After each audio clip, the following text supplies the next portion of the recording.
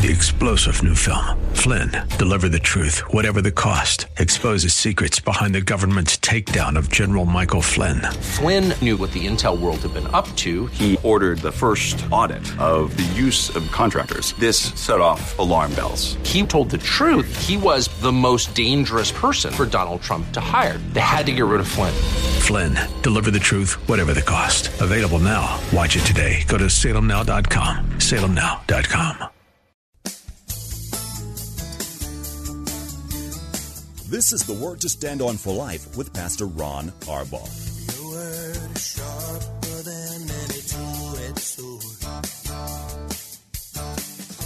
and it cuts deep into my heart. The Word to Stand On for Life is a radio ministry of Calvary Chapel in San Antonio. A live call-in show here to help you answer your questions about the Bible and how to apply the Word to your daily life. For more information on Calvary Chapel, visit our website, calvarysa.com. Get your Bible questions ready and call in now to 210-340-9585. It's The Word to Stand On for Life with Pastor Ron ARBAUGH.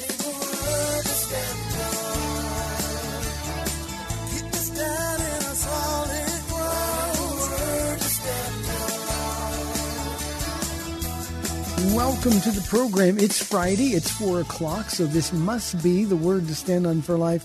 I'm Pastor Ron ARBAUGH from Calvary Chapel in San Antonio, Texas, and this is, as you know, a program dedicated to taking your phone calls, answering your Bible questions, questions about stuff going on in your life. All you need to do is provide the phone call, 210-340-9585. If you're outside the local San Antonio area, you can call toll-free at 877-630-KSLR. Numerically, it's 630-5757. You can email questions to us by emailing questions at calvarysa.com, or you can use our free Calvary Chapel mobile app. And remember, if you are driving in your car, the safest way to call is to use the free KSLR mobile app. Hit the Call Now banner at the top of the screen. Everything else is hands-free, and you'll be safe.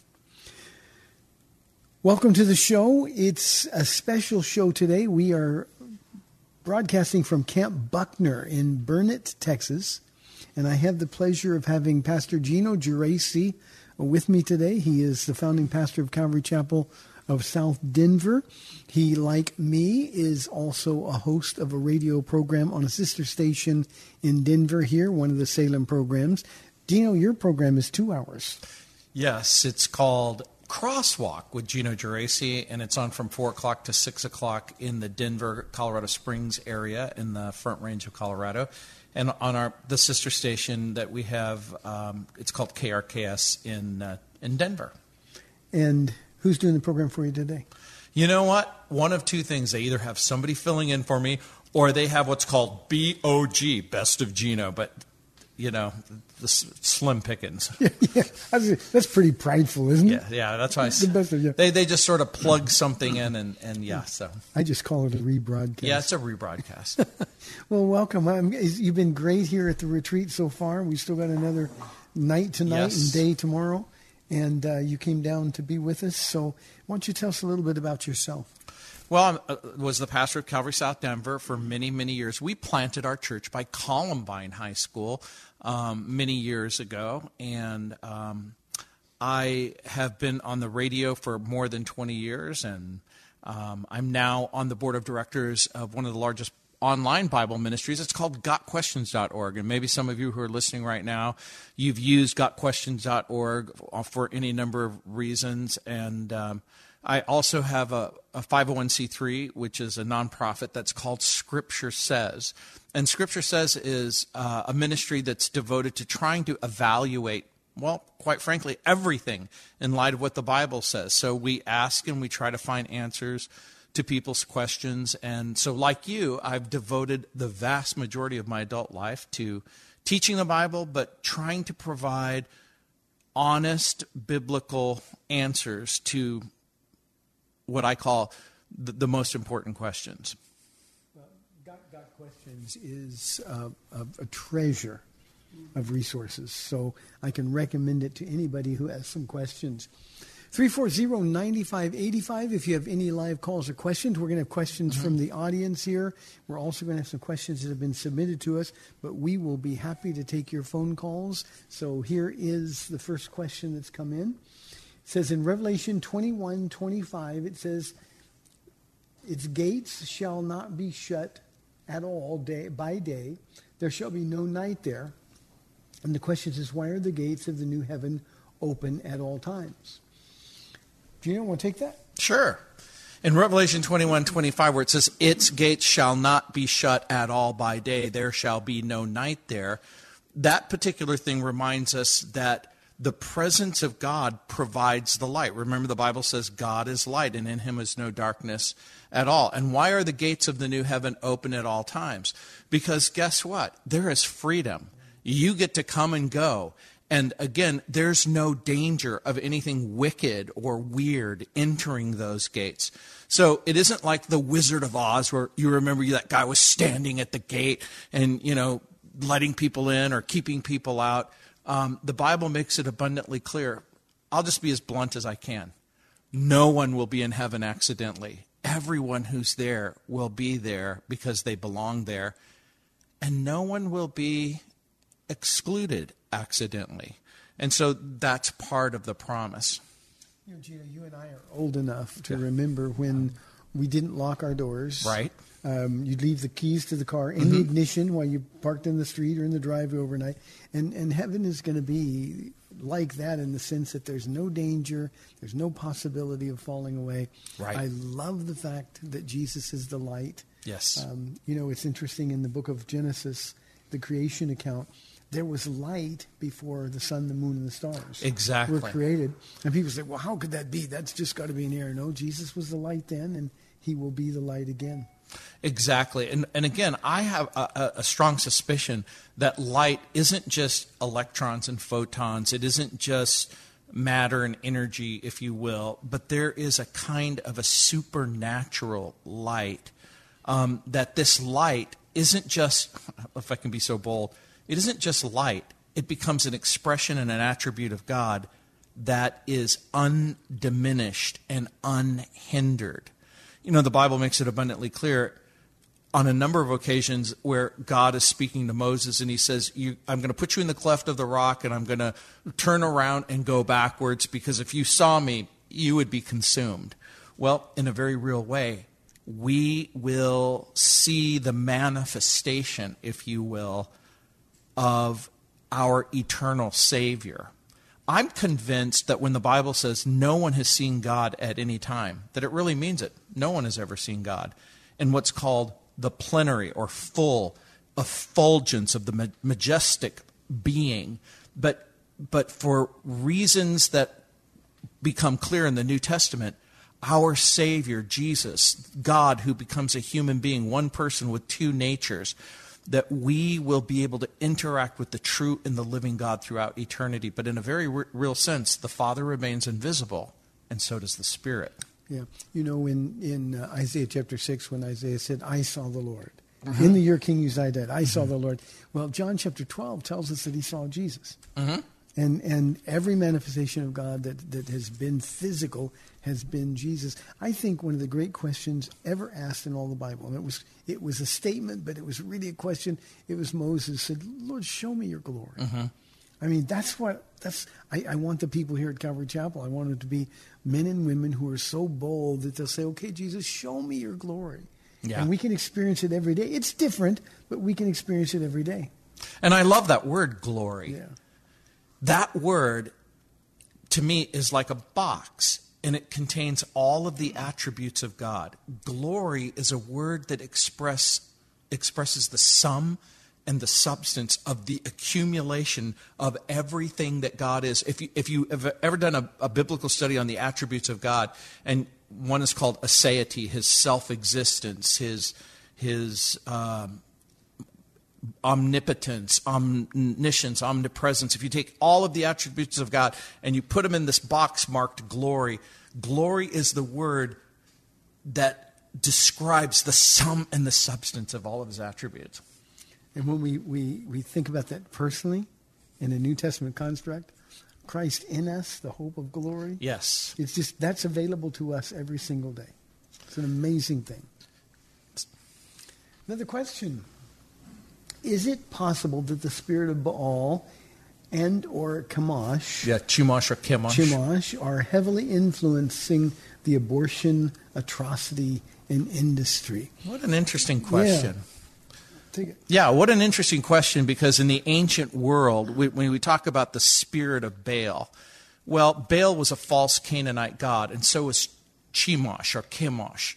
Chemosh was the deity that the apostate people would offer the sacrifices of their children. There was a brazen altar, and they would take their children and they would place it on a burning altar as if that would satisfy this malignant, wicked deity to somehow act in a particular way. Well, Paul in the New Testament reminds us that there's really no such thing. Yeah. There's no such thing as Baal or Chemosh. There's no false in the sense of there's no God that stands in opposition or different from the true and the living God. Are there supernatural beings, demonic beings that impersonate the deities of old? And I think that the answer is yes. So when you say, is it possible that the spirit of Baal or Chemosh, I would preface that by saying there are supernatural spirits that have always, in a most malignant way, worked to kill children and obliterate humanity as the image of God. So if you're asking and answering the question, does the abortion atrocity represent a worldly commitment to the destruction of human life and the sanctity of life? The answer is yes. Is there a supernatural component? I'm going to suggest to you that there is a supernatural component. Satan and his demons have always hated humanity. And so there's a supernatural effort. Satan has always opposed God's plans and purposes. God's plans and purposes have been to save humanity. Satan's plans and purposes is to destroy humanity. And so, yeah, I think that the abortion industry is a wicked reflection of a supernatural commitment that human beings aren't valuable, and nothing could be further from the truth. The Bible says human life matters. And Satan, he's got nothing new up his sleeve. He's always tried to kill babies. Yes. From the beginning, from Moses to the New Testament, to get rid of any possibility of the Messiah, the deliverer, the real deliverer coming. That's always been the case. Right. And this Chemosh worship, by the way, we have an article at gotquestions.org, who was Chemosh, and he was the god of the Moabites, and we have some scripture referencing. And unfortunately, he's called the abomination of Moab in 1 Kings chapter 11, verse 17. And unfortunately, Chemosh worship was introduced into the Israelite culture by King Solomon, who had wives from other cultures who turned his heart to other gods. And so Chemosh was one of those gods worshipped by Solomon's wives, and the cult of Chemosh was eventually destroyed in Judah by King Josiah. You know, would to God that our culture in one voice, I know Texas has made a very conscientious effort to try and say, you know what, we think it's a bad idea to chop babies up. Can you imagine that? That wouldn't even have been a debatable question 50 years ago. The very fact that if I described and I said to you this worship of Molech and Chemosh, where you take a living baby and you put it on a burning iron and fry the baby, who in their right mind thinks that that's a good idea? It is wicked and it is perverse. So thank you, caller. Yeah, and we just do this with technology. Matt, you got a question from the audience? Oh, before you, Matt, we've got on line one, we got Coach from Bernie. Coach, you're on the air. Thank you for calling. Pastor Ron, I just wanted to say happy belated anniversary. And yes, happy anniversary, Ron. You know, I just love you guys so much, and I try to listen to you nearly every day. But I'm not going to be able to make it to the men's retreat, so I want to just say that pray that the Lord blesses the guys that are there and that there are many lives that will be changed for the glory of God. And again, I love you guys, and I sure miss Calvary Chapel of San Antonio. Coach, it's been way too long since we've seen each other. Thank you for calling. God bless you. I miss you, man. I miss you. Dude. Love you. Okay. Matt, now your question. All right. This actually question is specifically you for... You probably ought to say hello to and Lauren. use your big voice. Oh. Use your radio voice. Ooh. I didn't bring that with me today. No, that's good. So, hi, Lauren. Hey, Finley, if you're listening. Ari. My question for you, Pastor Gino, is if you could restate something you said during the Q&A here. I thought it was really profound, and it was basically the question, if we got to the root of it, was people that are basically stuck in fear. Mm-hmm. And you told us about love and fear, right, and what the opposite of love truly is, and how we can minister to those people with that knowledge. Right. When the Bible says that perfect love casts out fear, because fear has torment, the opposite of love isn't hate, it's fear. Remember, love, if we were to boil love down to its central ingredient, greater love hath no man than this, that he's willing to lay down his life for a friend. In other words, when the Bible says God is love, in a very real sense, it speaks of his sacrificial nature, that there is a God who sacrifices. And so what I basically said was love voluntarily sacrifices. The essence of fear is loss. I could lose my job. I could lose my wife. I could lose my health. I could lose my future. So the essence of fear is loss. I could lose something. So why does perfect love, or love made perfect, cast out fear? Because love, see, let me put it a different way. Fear means you involuntarily have to give up something. Love means you voluntarily give up something. In other words, love says, I choose not to have something in order for you to have it. And so the power of love, in a sacrificial sense, makes fear go away. You don't ever have to be afraid of losing something that never belonged to you. Yeah. My life is not my own, Paul said. I'm bought with a price. This is why Paul in the New Testament glows. And so that's how I guess I would answer it briefly. I love that concept. Mark? Yes, Pastor, not to split hairs, but the question I have concerns the status of a woman co-pastoring a church. Is that biblical? And if not, why? Well, Mark, to follow up, we had questions about women being pastors in the Q&A here at the retreat. A co-pastor is still a pastor. Just the title pastor puts this woman in a position of authority over men. And in 1 Timothy chapter 2, verse 12 says, I do not permit a woman to teach or have authority over a man in the setting of the church. The church belongs to Jesus. He makes the rules. It's our responsibility to follow those rules. It's his house.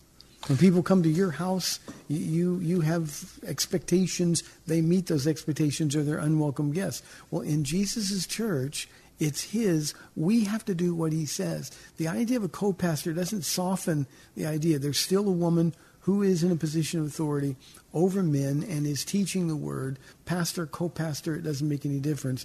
So I think that the churches that establish their pastors, that establish their wives as co-pastors, I think they're placating the church culture, maybe even placating the wife. I don't know, but they're out of order. And the context of 1 Timothy chapter 2, of course, is order in the church. When you quoted 1 Timothy chapter 2, verse 11, where it says, a woman should learn in quietness and full submission. And this is Paul's words. I do not permit a woman to teach or to have authority over a man. She must be silent. That word has to be carefully thought about in its context. When he says, I do not permit a woman to teach, it can't mean teach anyone under any circumstance, because women are elsewhere told to instruct others, and certainly children. So the key concept becomes teach and have authority. And this is why I believe that the prohibition, if you will, that comes from Paul the Apostle is that women cannot occupy the office of the teaching elder of the church. So this precludes women from serving as pastors. Now, again, when I use the term pastor, I mean the ruling elder of the church. I do not mean a person who functions in pastoral roles, like a woman who goes to the hospital and prays with someone, or a woman who teaches a Bible study, or a woman who teaches in a college or a university, or a woman, and just fill in the blank with whatever it is you want. Now, there's a lot of people who have objected to that, but what I would point out is that this is Paul the Apostle proclaiming the prohibition. And there's been many objections. One objection has been that women teaching in the first century was it was typically because they were uneducated, and that's why the prohibition takes place. Nothing could be further from the truth. When Jesus picked the 12 apostles, he could have picked anyone he wanted. And to say that Jesus just simply succumbed to a cultural prohibition, I think would be inappropriate. And some people would say, well, Ephesus was known for its temple to Artemis, where women were the authorities in that branch of paganism. And so the theory goes that Paul is reacting against the female-led customs of the Ephesian idolaters, and it's a cultural construct that doesn't apply to us. A third objection is that Paul was only referring to husbands and wives, and not women and men in general. But the Greek word for woman and man in 1 Timothy chapter 2 could refer to husbands and wives. However, the basic meaning of the word is broader. And yet another objection to this interpretation is women in leadership, and they point to Miriam, Deborah, and Huldah. Again, the Bible doesn't have a prohibition of women in leadership, but rather in occupying the office of the ruling elder. And Paul gives a reason. He literally appeals to Adam and Eve in his justification for that prohibition. And so, again, there are people who will say, well, I wish he hadn't said that. Yeah, and Gino, one of the problems, hermeneutic is simple. Because of the reference to Genesis, there's your foundational principle. Paul is establishing that this is not cultural. He even says these are the rules I lay down in all the churches. And in Paul's particular case, he was very close with Priscilla and Aquila. Right. And not only was Priscilla gifted, she appears, at least at first glance, to be more gifted in the terms of teaching than Aquila, her husband. And, they were the ones that were used to show Apollos, who turned out to be a giant in the first century church, the fulfillment of what he was preaching. This is exactly right. Paul's argument isn't because women are less intelligent, because that's not true. Yeah. We've been blessed at our church. Mary, are you listening? Is my wife listening in right now? We have been blessed in our church. We have so many gifted women teachers. So the gift of teaching is to be disconnected here from the office of the teaching pastor or the person in authority. That's important. The way I would put it. Women aren't prohibited from teaching. Yeah. They're prohibited from occupying the position of the ruling elder. Now, I was the pastor of a church for a very long time, and when we would exercise discipline, we would have a board and we would have discipline, and sometimes you could get kicked out of the church. Well, guess what? That's what I mean by a ruling elder. You're exercising authority. In your church, you can't go up to another person and just simply say, you're out of here. I don't like you. I don't like the way you treat me. There has to be order and discipline and authority. And so Paul is basically defining what constitutes spiritual authority. And so I know that this is a very difficult passage and a very controversial passage, but I suspect that that's the reason why Paul has said what he said. It's not very popular here in the West, to be sure. Let's go to Bulverde, Texas, and talk with Greg on line 1. Greg, thanks for calling. You're on the air. Hey, Pastor, I just want to ask you a question about the scripture that maybe kind of clarify and have people put it in perspective. Because it kind of, to me, is almost contradictory, and I would know it's not. But anyway, there's scripture where it says, my yoke is easy, my burden is light. But then there's other verses that talk about, Jesus says, pick up your cross daily, follow me. In this life, you will have tribulation. So on one hand, he's saying, hey, my burden is easy, my yoke is light, but, expect trouble. Okay, I can do that, Greg. Okay. Probably the answer to this question will go over the break, Greg, so hang on during the break as well. I'll start, Gino, just by saying Jesus' yoke is easy and light. And remember, we talked about the kenosis of God in Philippians chapter 2. He veiled his deity. Jesus took what was his and let it go, and he did it because he was thinking of you and me. And certainly we look at what Jesus went through, Gino, and there was nothing light and easy about it. But in the will of God, Jesus was saying, this is the only place that is light and easy. And what he's doing is he's calling on us to accept his will for our life. That's the place where the power of the Spirit meets us. That's the place where we know that we're in the perfect, pleasing will of God. And that's the place he's created for us to be and prepared us to be in that place at that time. I want to get back to that on the other side of the break. Greg. Yeah, I'm happy to address that. You can hear the music. We are 30 minutes away from the end of the program today. You've been listening to The Word to Stand On for Life, 340-9585 or toll free 877-630-KSLR. We'll be back in 2 minutes.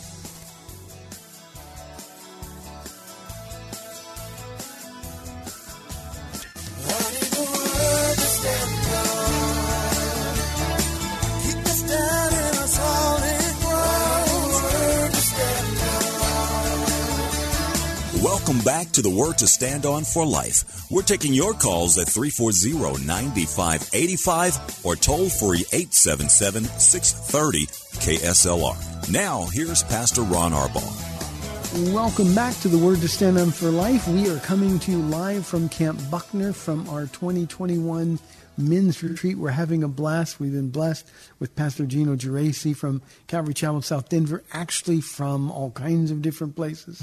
And Gino, what I'd like you to do before we take the next question is comment on Greg's question about his burden. And sure. That passage of Scripture is part of a larger passage in Matthew chapter 11. But in verses 28 through 30, Jesus says, my yoke is easy and my burden is light. That's Jesus telling all those who are weary and burdened to come to him for rest. He isn't speaking about physical burdens. Rather, he's talking about the heavy burden of the system of works that the Pharisees had laid on the backs of the people that Jesus is offering to relieve. So later in Matthew's gospel, Jesus rebukes the Pharisees for laying heavy burdens on the shoulders of the people. So that yoke of the Pharisees is a yoke of self-righteousness. But now Jesus is going to invite his disciples to take up their cross and follow him. Now, what is that? That cross becomes a type and a symbol of the instrument of death. Anyone who picked up a cross in the morning in the Roman Empire, they were going to typically be dead by the end of the day. Nobody picked up their cross in the hopes of surviving that event. They were going to die. So it becomes a type and a picture of dying to self. But Jesus, again, is going, it isn't our dying to self that results in our salvation, but rather it is the death, burial, and resurrection of Jesus that results in our salvation. But again, the picking up of the cross becomes a type and a picture of discipleship. And so, yes, what I would say is that this isn't a contradiction. This is a paradox. What does that mean? It's when you lay two things side by side and you begin to understand how they relate to one another, how they're important to one another. So I think that's it. And you know, this was the occasion in Jerusalem when Paul withstood Peter to the face. Right. He said, "You're putting a yoke, a burden on people's shoulders that we ourselves couldn't bear." The Gentiles. Yeah. And the idea there was it's for freedom. We've been set free. Matthew? Yes, I have a question. So your husband and wife, right? Obviously, when there's a situation you want to come in, and we're both on opposite sides of, and biblically you can make an argument for both. right? And we get into prayer, and we still can't come with a definite answer. More specifically, like if someone gets married, do you think that they should leave the home and start their own lives, or is it okay to kind of help out a young married couple before, if it's like our children, or just in anything in general? Like, how would you, theologically, how would you be able to handle if we just cannot come to an agreement, even after prayer and fasting and things like that? Well, with the scarcity of details, and that's what we have there. There are occasions where we have a young man now whose house is being built. He's going to get married in December, and he's staying with his parents, and she's staying with her family, and they've got to make other arrangements until their house is built once they get married. I think the principle leave and cleave is really important. Now, I'm just speaking as a pastor who's counseled so many through pre-marriage counseling and then later marriage counseling. It's always complicated when the children stay at home. And here's one of the things that we need to do. And I'm going to go back to the beginning of your question, where a husband and wife, the way we agree to things that we disagree about is to find out what the Bible says.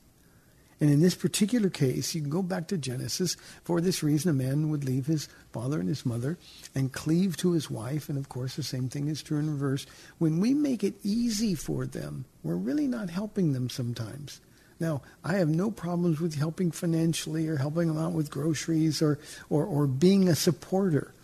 But I personally think, and this is my own experience, I'll give Gino an opportunity in a moment, but I just think it's better for them and their unity together, to grow together, to sort of face the kinds of trials and struggles that we parents sometimes want to prevent them from having to go through. And I don't think we're doing them a favor many times. Do you know, what is your thought?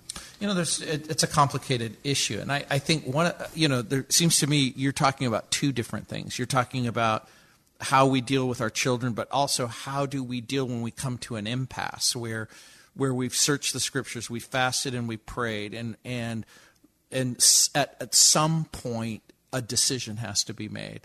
Well, this is one of those, the buck stops here. And as the head of the family, you need to say, I love you. Now, again, part of the better part of valor is sometimes you have to really think carefully and biblically about, is this a hill I want to die on?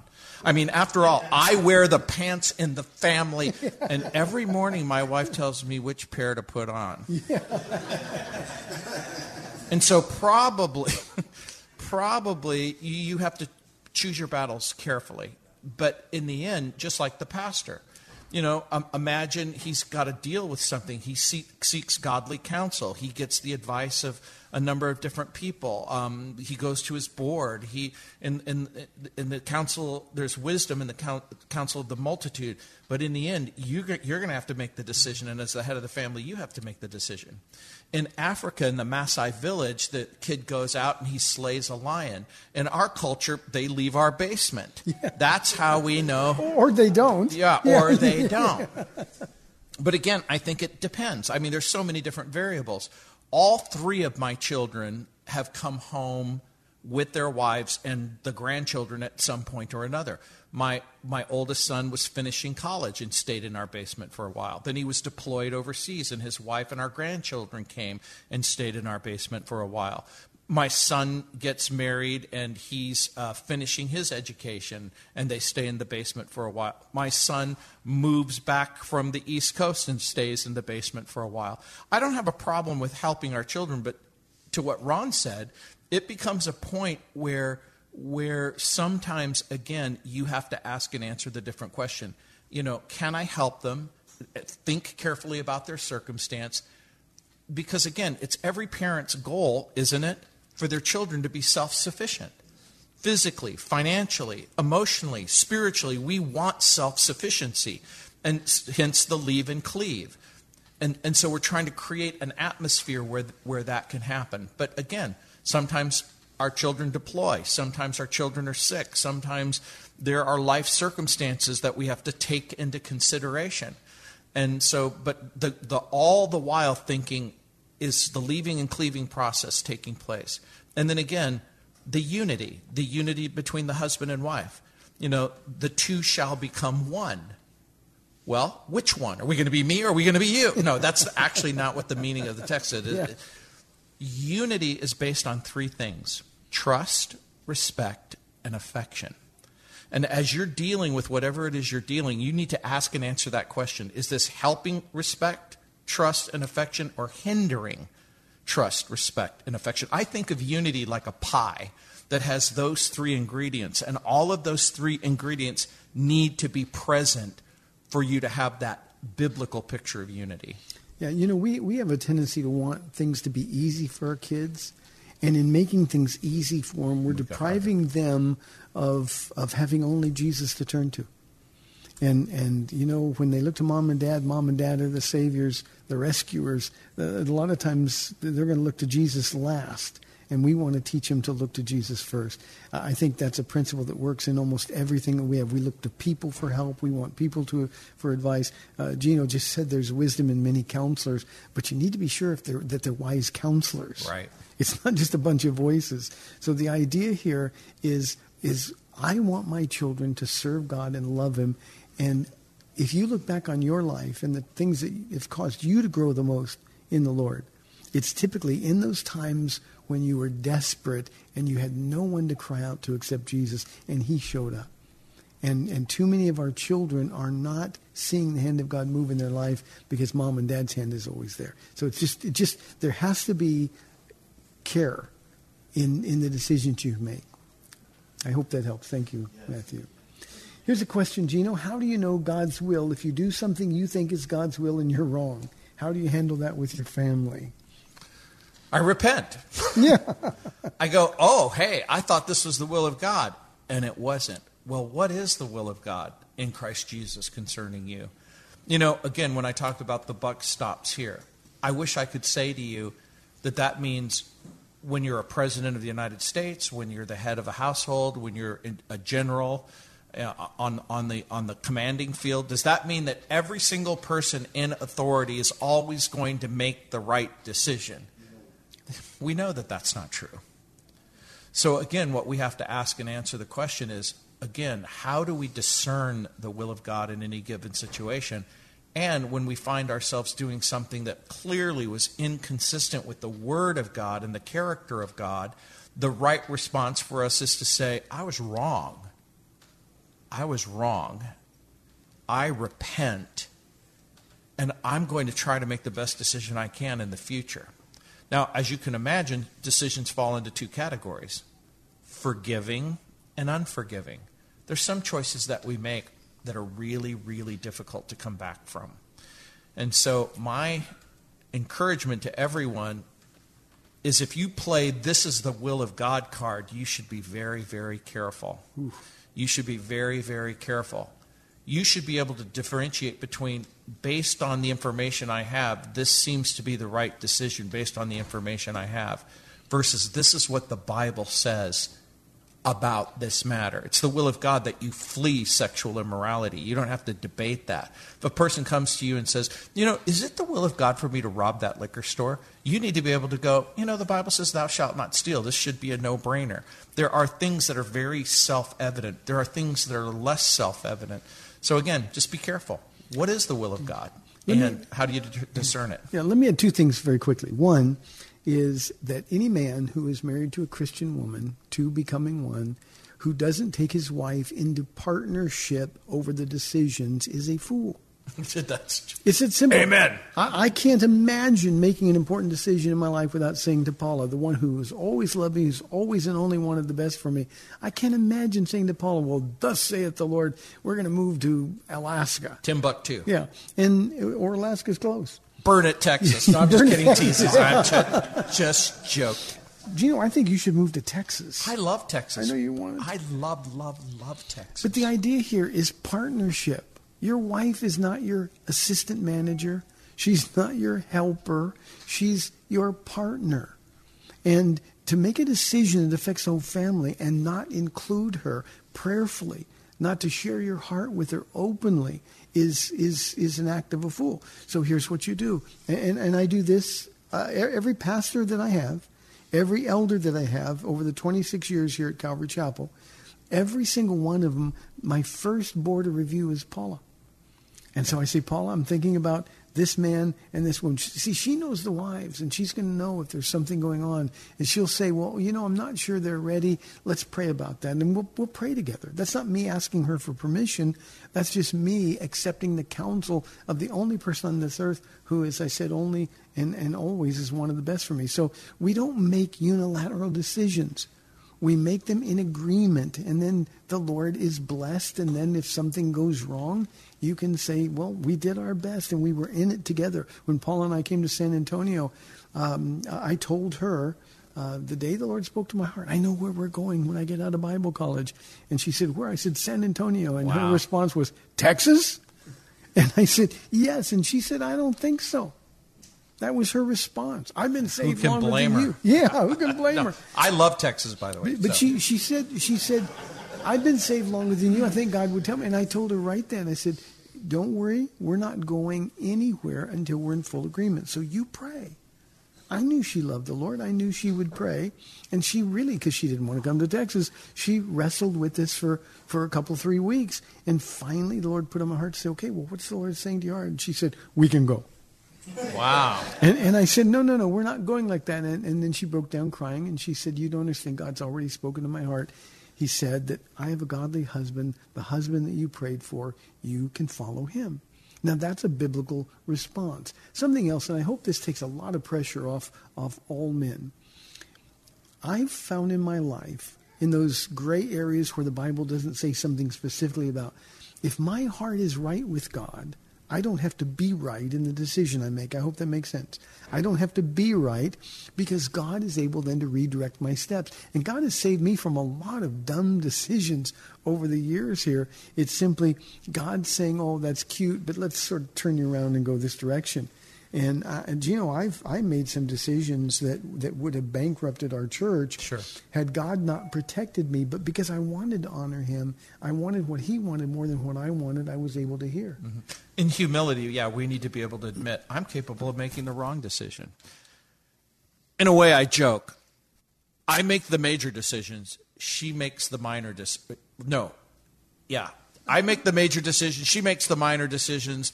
We've never made a major decision in our marriage. No, I'm just kidding. That's. But you get my point. My point is just exactly what you said. Your wife is the one who has to live with the consequences of both your good choices and your bad choices. And again, we think about Abraham, who brings his wife Sarah down to Egypt inappropriately and then lies and then asks her to lie. So are men, even though they're the head of the household, are they going to always make the right decision? The answer is no. He did it twice. And he did it twice. And you're not even Abraham. So, but you get my point. And so, again, with humility, when you come to that impasse, you should, again, be very careful that there's good reason to believe that the only way that you can honor God by going forward is making this particular decision. And it will be a good one or a bad one. And I'll tell you, there's a great testimony in a man who will sit down with his family and say, I blew it. Right. I blew it. I'm sorry. I blew it. And then you tell your wife, I'll never make another decision whether it's your partnership. That's not without her approval, but without her partnership. And God can move the hearts of people like that. That's a good question. Thank you. See, now, proof positive how Ron and his wife have been able to experience their 49th anniversary. You know what? It's the first 48 years that are the toughest. When you get to 48, you're good. This one says, Gino, when I confess my sins to Jesus, I feel that at times he does not listen to me. I know he does listen, but why do I doubt? I think that sometimes we make a mistake because we make a decision based on our feelings. When the Bible says, if you confess your sin, he's faithful and just to forgive you. I think of the passage of Scripture also where Jesus is dying on the cross. And you'll remember it says that I'm trying to think of the specific passage where he asks the people, Father, forgive them, for they know not what they do. And when I'm thinking about this, here's the idea. Is Jesus dying on the cross? Yes. Is dying on a cross painful? Yes. When he says, Father, forgive them, does he mean it? What do you think the answer is? I think the answer is yes. Is it possible to hurt terribly and forgive completely? Because the presence of pain doesn't mean the absence of forgiveness. Or the presence of a particular feeling doesn't make God's word any less true. In other words, once the Lord addresses an issue, we can literally take it to the bank. Now, there might be other, because again, when the Bible says, confess your sin and he's faithful and just, that word confess, homologeo, means to say the same thing that God has to say about it. You might say, hey, I sinned, but hey, guess what? It's Saturday night, and I'm going to go do that sin again. If in your mind you're harboring just the next opportunity that you can sin, there might be some doubt or difficult. Thank you for Luke 23:34, because that's the passage that I was looking for. And in Luke chapter 23:34, I'm turning there instead of putting it in my computer. I'm doing it the old-fashioned way. And well, maybe that's not it. Yeah, maybe it. Okay, so it is. So in Luke 23:24, it says in verse 33, that's what I was looking for. And when they had come to the place called Calvary, there they crucified, and the criminals, one on the right hand and the other on the left. And Jesus said, Father, forgive them, for they know not what they do. They divided his garments, cast lots. And this is what's really interesting to me. And the people stood looking on. You know, sometimes in our sin, especially when it's public, it's like gawking. I mean, it's like a car accident. If you've ever been in a car accident, everybody wants to see what's happened. So sometimes sin can be painful and shameful. But I'm going to suggest to you that the presence of pain, the presence of shame, and the presence of doubt does not mean the absence of forgiveness. Jesus is able to forgive in the presence of pain. And I think that what that means is we have the ability to say, you know what, my feelings are my feelings, but they're not always indicative of what's true. Yeah, one of the things that we have to do is we have to discern between appropriate and inappropriate feelings. Right. They're all legitimate. They're all real. Yeah, we're not. An inappropriate feeling is that feeling which says, well, I know you say this, God, but I still feel this way. That's unbelief. That's doubt. And in Romans 8:1 is another verse that we have to really not just read but believe. There's no condemnation for those who are in Christ Jesus. So why am I feeling condemned? Well, that helps us to identify the source of the condemnation. Mm-hmm. And the source of the condemnation is the enemy. Who wants to listen to the enemy? So we got to decide. Jesus said it, so I'm going to believe it.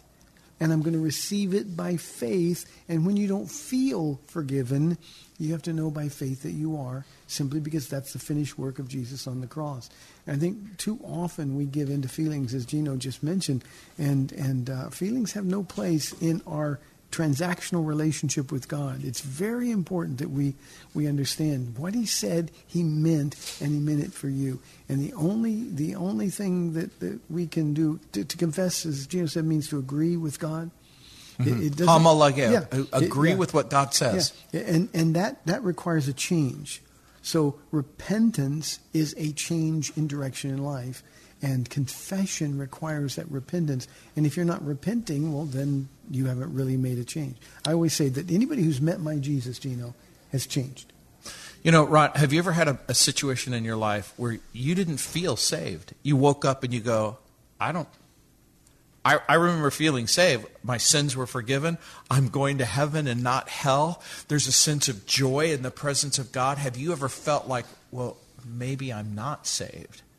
But again, is my salvation dependent on my feeling, or is it dependent on what God has done in Christ Jesus? Yeah. Gino, we're inside now 3 minutes for the rest of the program. Let me ask you this question. What would you tell the men who not only motivated by their feelings, but in that decision of discerning, okay, who am I going to believe? I'm going to believe what God said, or I'm going to believe what the enemy says, or am I going to believe based on how I feel? What would you say to the man who's really struggling with overcoming his feelings? You know, one of the things that has helped me is the passage of Scripture in 1 John chapter 5, where it says, and this is the testimony, that God has given us eternal life, and this life is in His Son. Having been in law enforcement and a chaplain for the FBI for many years, working with law enforcement agencies, in order to have a testimony, you have to have three things. You have to have a knowledge of the facts, you have to have a reputation for honesty, and you have to be willing to tell the truth. And so when it says, and this is the testimony, God knows the facts, He has a reputation for honesty, He's willing to tell the truth. This is the testimony. God has given us eternal life. It's not probationary life. It's not temporal life. He's given us eternal life, and that this life is in His Son. It isn't in my feelings. It is in His Son. And we live in a culture and a society that's very much feeling oriented. We live in a culture and a society that says how I feel about myself is the most important thing. And the Bible says, oddly enough, the most important thing about you isn't how you feel about yourself, but how God feels about you. It's the most true thing about you. That's why we have to die every day. Pick up your cross daily, Luke adds, and follow Him. Gino, thank you for being here in the program. It's a great privilege. It's an hour program. Yours is 2 hours, so you probably feel like you're only halfway through. No, I feel like this is easy peasy. Hey, you've been listening to The Word to Stand On for Life. I'm Pastor Ron Arbaugh from Calvary Chapel in San Antonio, Texas. Hey, we would love to know that you're praying. We've got another teaching tonight with Pastor Gino, followed by an afterglow where God is always speaking to people's hearts, and we'd love to know people are praying. Paula, I'd like to tell you I love you. I miss you. I can't wait to see you. Men, would you like to say hi to your wives? God bless you. Lord willing, I'll be back on Monday on AM 630 The Word. We'll see you then. Thanks for spending this time with Calvary Chapel's The Word to Stand On for Life with Pastor Ron Arbaugh. The Word to Stand On for Life is on every weekday afternoon at 4, and Pastor Ron invites you to find out more about Calvary Chapel at calvarysa.com.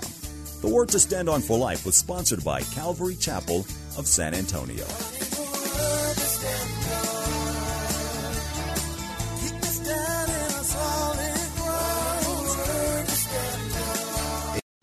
Three-star General Michael J. Flynn, head of the Pentagon Intelligence Agency, knew all the government's dirty secrets. He was one of the most respected generals in the military. Flynn knew what the intel world had been up to. He understood its funding. He ordered the first audit of the use of contractors. This set off alarm bells. The explosive new documentary, Flynn, Deliver the Truth, Whatever the Cost, uncovers the facts behind this scandal. Flynn told the truth. He was the most dangerous person for Donald Trump to hire. I find out the worst enemy that I'm going to face in my life is right here in America. They took my assessment and they wanted me to change it. And I was like, I'm not changing it. They had to get rid of Flynn. With in-depth interviews, archival footage, and never-before-seen personal records of the man behind the headlines. I just felt like I was drowning. Flynn, Deliver the Truth, Whatever the Cost. Available now. Watch it today. Go to salemnow.com. salemnow.com.